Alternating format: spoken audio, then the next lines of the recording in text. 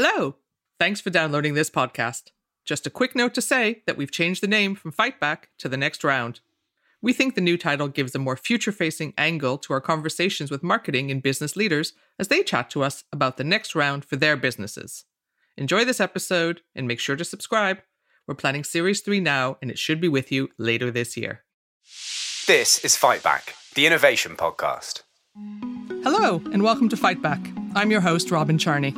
Fight Back is a podcast about business survival and reinvention inside some of our most iconic UK brands. Today, I'm thrilled to be speaking to Rachel Eyre, head of future brands at Sainsbury's. Sainsbury's basically invented the supermarket back in 1869 and today operates over 2,200 supermarkets, convenience and Argo stores. Welcome, Rachel. Thank you very much for having me. To kick off, why don't you set the scene and talk a little bit about what fight Sainsbury's is in and how your market is being disrupted. The challenge and disruption in the UK grocery industry, I think, is really well documented. You said yourself we're 150 years old and we've had to get through a lot over that 150 years. But the pace of change in the last 5, 10, 15 years has been unprecedented. The people we're competing with is changing. There are far more competitors than there ever were before. They're taking different shapes and sizes. It's no longer about just the big supermarket shop at those out-of-town superstores. It's convenience, it's online, it's bike delivery within an hour, it's competing with Uber Eats and Deliveroo. So the context is drastically different for Sainsbury's and indeed the rest of the market. On top of all of that, you've got this really difficult consumer context of low confidence, uncertainty in the political and the economic environment. So it's about as complicated and challenging as it possibly could be. But we have been around for 150 years and we intend to be around for the next 150. And that means finding ways to adapt and to, as you've so brilliantly put it, to fight back and make sure we earn the right to be talking on a podcast or whatever amazing technology exists in 150 years' time and not just assume it's a God-given right. But what does a head of future brands do? The branded offer is pretty consistent across the big supermarkets. And we knew that to compete and to really win customers and get them to choose to come to Sainsbury's, we had to find a way of bringing more innovation and excitement from the brands that we work with. And that meant a really new and different way of thinking and working and setting ourselves up.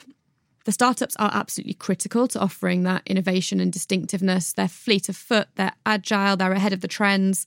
They are tapped into what our younger but the increasingly growingly powerful millennial, in inverted commas for those listening, because I do not like the term millennial, customers want, which is authenticity and heritage and purpose and things that haven't always been at the forefront of consumer decisions but increasingly are now. We need to be able to work with those startups and those entrepreneurs. And as a business the size of Sainsbury's, to put in context, we have 27 million customers visiting us every single week. Being able to work with a 1 or 2 or 3 man band is really interesting, exciting, stimulating and challenging. And we aren't necessarily perfectly set up to do that. So we knew that if we wanted to work with those guys, that we would have to set ourselves up differently. And the only way we could imagine doing that was by creating a dedicated team and putting resource against this, because it'd be far too much to ask of one of our brilliant buyers to do all the things they do day in, day out for our customers and all the suppliers they work with, as well as hand-holding small brands or finding new ways of working with established FMCG companies. So we decided to create a team, and I was the first person to join the team, and I've had the fun of taking it from that day one just over 12 months ago to where we are now. How many people are in the team? So there's 11 of us now, but we rely very, very heavily on many, many people across the business. And that's been part of how we've built the model is we have to be small but mighty. We are trying to help take Sainsbury's on a journey and transform perceptions, not just of customers, but of suppliers regarding what Sainsbury's is like to work with. So we need to shake off a bit of our Goliath syndrome. At the same time, embracing and respecting the things that make us brilliant, the things that are brilliant about being Goliath. Our scale, for example, is one of those. If you're an up-and-coming brand in the UK and you really want traction, there are very few places better to do that than with Sainsbury's, with the 27 million customers a week. What are some of your favourite new brands that you've been involved in launching? I mean, I've seen the kombucha and I've seen the crickets. It really spans a huge marketplace. Do you have any favourites? They're all my favourites all in your different children. ways. But I think what's brilliant about the total portfolio, there's about 120 brands in there at the moment, about 1,500 products probably. And it's the fact that they range from the teeny tiny Like one what? SKU. Yeah. Crickets would be a brilliant example. So last November, we launched roasted crickets. So from something small like that, or Jubal, which is a sort of beer/cider, a fruit-infused beer that's just two guys doing a brilliant job, to the likes of, I would say, Off the Eaten Path, which is a healthy snacking brand, which is owned by PepsiCo, and everything in between. So to help those brands be successful and to help them get cut through with our customers and get into baskets, we're doing things like sampling, point-of-sale marketing, feature on groceries online, PR, social media, working with influencers. So we're really giving the brands the best possible chance of succeeding with our customers, and hopefully our customers are noticing and giving us credit for doing that too. Definitely. Do you, just changing tack ever so slightly, do you think of yourself as being in innovation? No, actually, that really took me by surprise when you framed it that way at the start. My background is brand and marketing. I've worked in really, really brandy jobs, really more commercial side of marketing jobs. And I don't really think of myself as an innovator because I haven't worked in innovation. But thinking about it, and I suppose how I ended up with this role, is I have done lots of jobs and had to lead lots of change where it's been about changing the way we work internally and externally. And that was really what was crucial in this role, just thinking about identifying what needed to change and doing that in a way that allowed us to change and allowed us to change at pace, but also worked within the corporate framework. And we can never forget, yes, we're being entrepreneurial, yes, we're driving innovation, but we are part of a very large business and we have to make the most of that.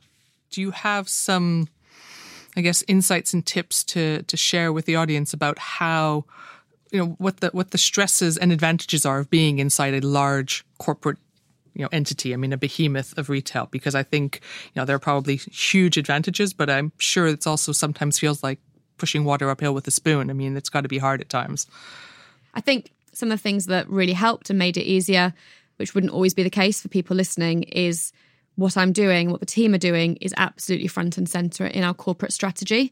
So the burning platform of the need to change because of the competitive environment meant that being distinctive, as we would term it, is one of the top 5 priorities for the business.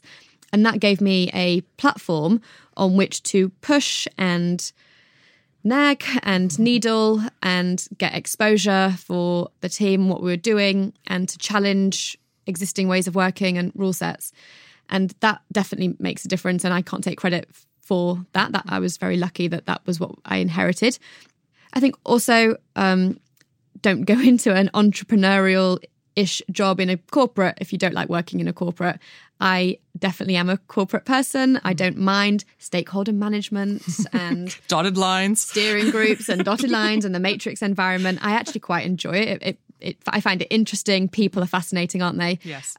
So for me, I've seen that as a stimulating and normally enjoyable challenge rather than a real frustration. But you have to know yourself and know how you will find that. If you want to work in a truly entrepreneurial, totally uncorporate environment, then I would suggest go and work in a startup, not Absolutely. in a corporate. Yeah. I think one of the things that has helped to get traction and be successful was to focus as much on the internal engagement as the external. Mm-hmm. So, for example, when I was hiring the first batch of people to the team, mm-hmm. I was really focused on who is going to influence and have impact internally, because if we can't get this away internally, if we can't get this bought into internally, we can't get changes in ways of working signed up to, we can't break some rules, there's no point worrying about how it's going to land externally. So hiring people with internal skills, when the temptation might have been to go and find people with lots of innovation and entrepreneur experience, was there, but to start with that internal focus really made a difference. And then finally, being shameless in quick wins, successes. It's a really small part of lots of people's day jobs. Mm-hmm. And it's, I guess, my job as the head of the team. I don't do any of the brilliant work that the team are doing day in, day out. It's my job to spot where the challenge might be and get out there and unblock it before it becomes a blocker, as well as going out there and shamelessly plugging what the team is doing and what it's delivering for the rest of the business. And my sneaky tip in that would be also always give credit to the other teams that you rely on to help you, because if you don't say thank you to them for going above and beyond to support you, they probably won't help you the next time. Stakeholder management is one of the really key skills that you have to have. Is there anything in particular that worries you about what you're doing and how you're doing it? things that keep you up at night worrying, how we're going to get there? One of the things that is on my mind, particularly now because we've been going for just over a year, is, I guess, the sustainability. And in particular, what we do when brands start to get to a year, 18 months, 2 years of exclusivity. To be a future brand and to get all the amazing support from Sainsbury's, we require exclusivity from our core competitors at brand level for a period of time.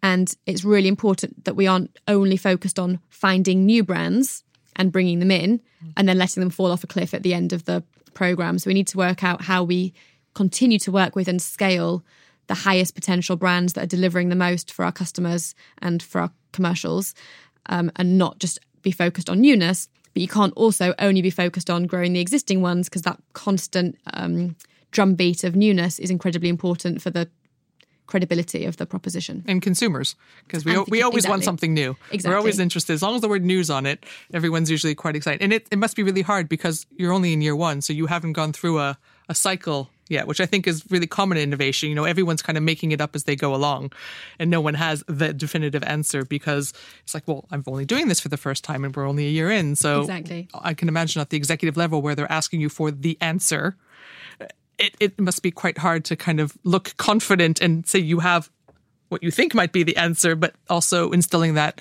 we're testing and learning as we go. So I might change my answer in 6 weeks' time. And also having the confidence to not answer the question. So Yes. if I'm asked, what do you think, okay, that's the numbers this year, where do you think it'll be in 3 or 5 years? It's much better, in my opinion, to say at the moment I've got no idea because we're still learning than to make up an answer and then be held to account on making or not making it in 5 years, or even worse, given the pace of change in retail, somebody else be held to account for an answer that I've given without due consideration. What are you getting back from the startups? What are they giving you?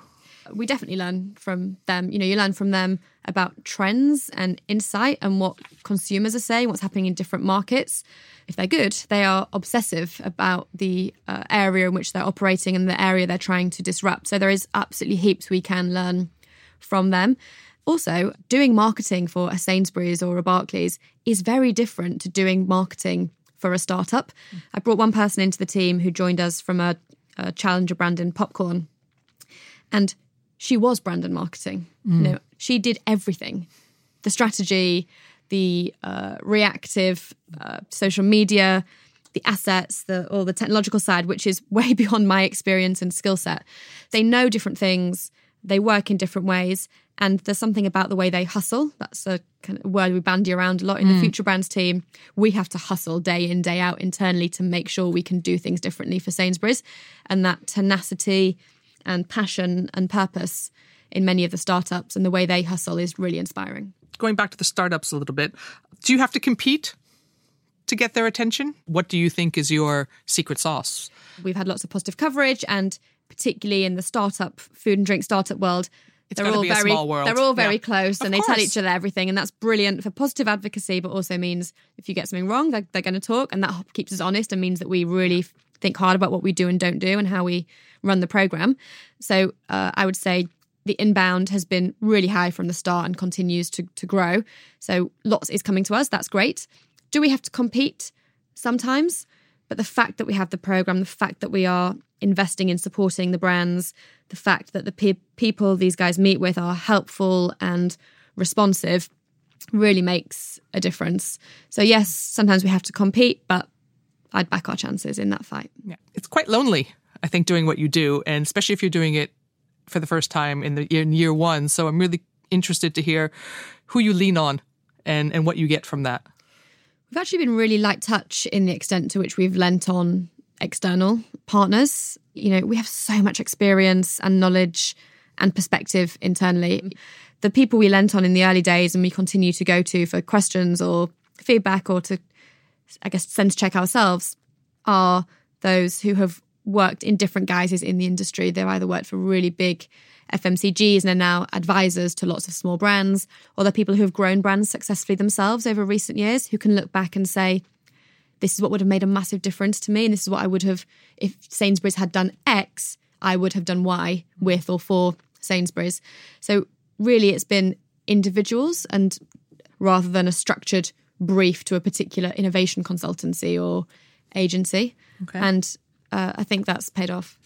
How did you end up in this role, and what has been, I guess, the most satisfying and exciting bits of the role for you so far? Because I know you're just a year in. I've never been, and I wish I was, one of those people with a very, very clear and structured career plan. My background, as I said, is lots of different types of marketing roles. I moved from financial services to retail 4 years ago. When I moved to Sainsbury's, I was really clear that I didn't think I was necessarily a marketeer. Not that I don't love marketing, I do, and I expect I will go back at some point, but I don't think it's the only thing I will do. And I wanted to join Sainsbury's if Sainsbury's were the kind of company that would be open to moving people around, which fortunately for me was exactly what Sainsbury's were looking for, somebody who could come in and work in different leadership positions in different parts of the business, from marketing to supply chain to commercial and so on. It could be easy to come into a marketing role or any role and focus, and you probably would do to begin with, focus on just your area. But I was genuinely interested in things like, how do we sort out our turkeys for Christmas? So I contacted our turkey buyer and I went out on a trip to a turkey farm ahead of Christmas and saw the lovely turkeys in their happy days. In their happy moments in their happy before days, Christmas. frolicking around. Not sure I'd be visiting turkeys at Christmas pastures. Specifically. I think that might be a sad time to visit the turkeys. It wasn't relevant to my job directly, but it gave me an understanding of parts of the business that I thought made me better in my Well, you're day curious. job. Exactly. And a bit nosy, and I think that makes for an amazing innovation person, curious, doesn't it? Curious is just a nice way of saying nosy, isn't it? I am. I'm both. I'm Canadian, so I know we call them as we see them. So that was kind of on my mind anyway.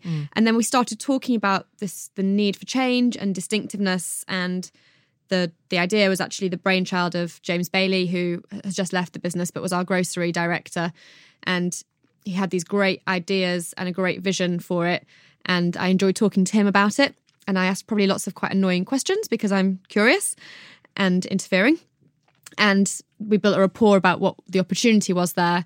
So then when he decided and it was signed off that we would create a team, I guess it was a fairly natural move for me to move into that. I wanted more commercial experience. They thought they needed somebody who had some marketing experience, because this role sits in commercial, not in marketing. But obviously half of what we do is, in its broadest sense, marketing. It's selling. Yes.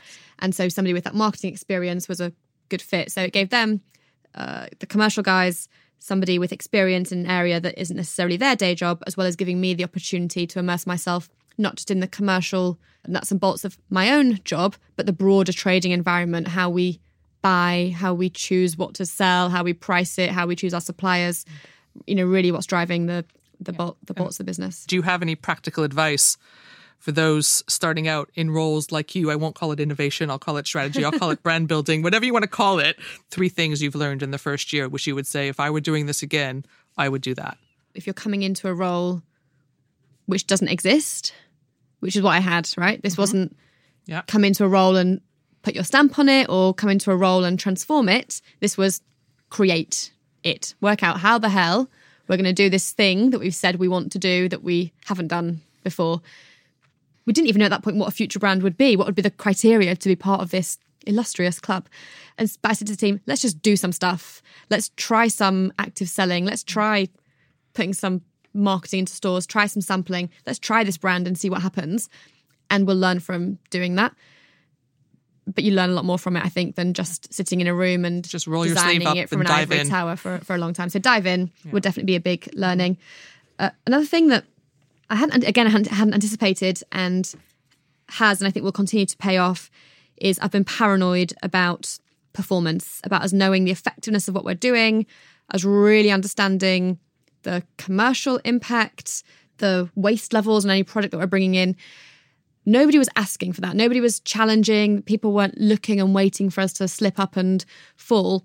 But we're a very commercial business in a very competitive and challenging environment. So at any point, somebody could turn around and ask for those numbers, ask for proof that it's worthwhile what we're doing. And it was really important that we were on the front foot with that and started to tell that story ourselves, including setting targets.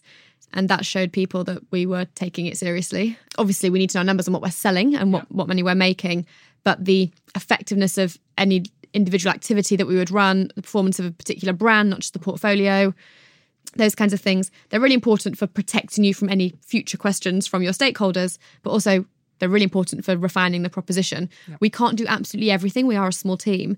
So we have to really make the right choices about where we focus and where we spend our time, whether that's working with the right brands or focusing on the right channels for activation.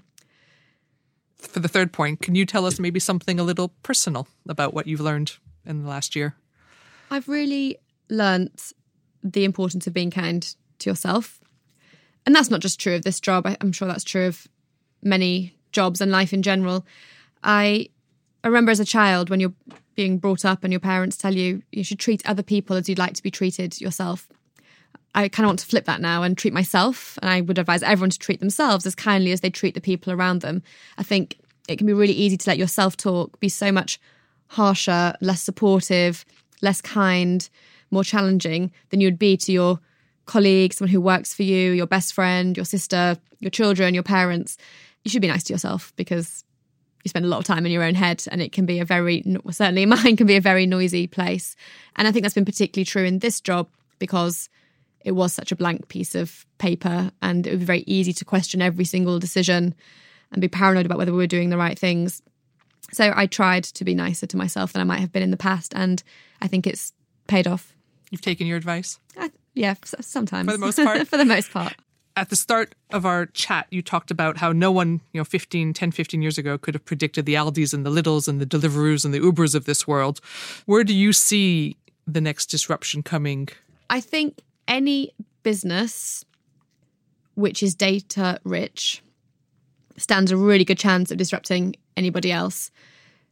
I'm not saying anything that people haven't heard before, but there are so many businesses who have been able to use technology and data to give customers and consumers what they want better and quicker and more reliably than ever before, and for the most part have earned trust and, dare we say, love from their customers and consumers, that they probably stand a decent chance of moving into different industries. So I don't know who that would be or how or when.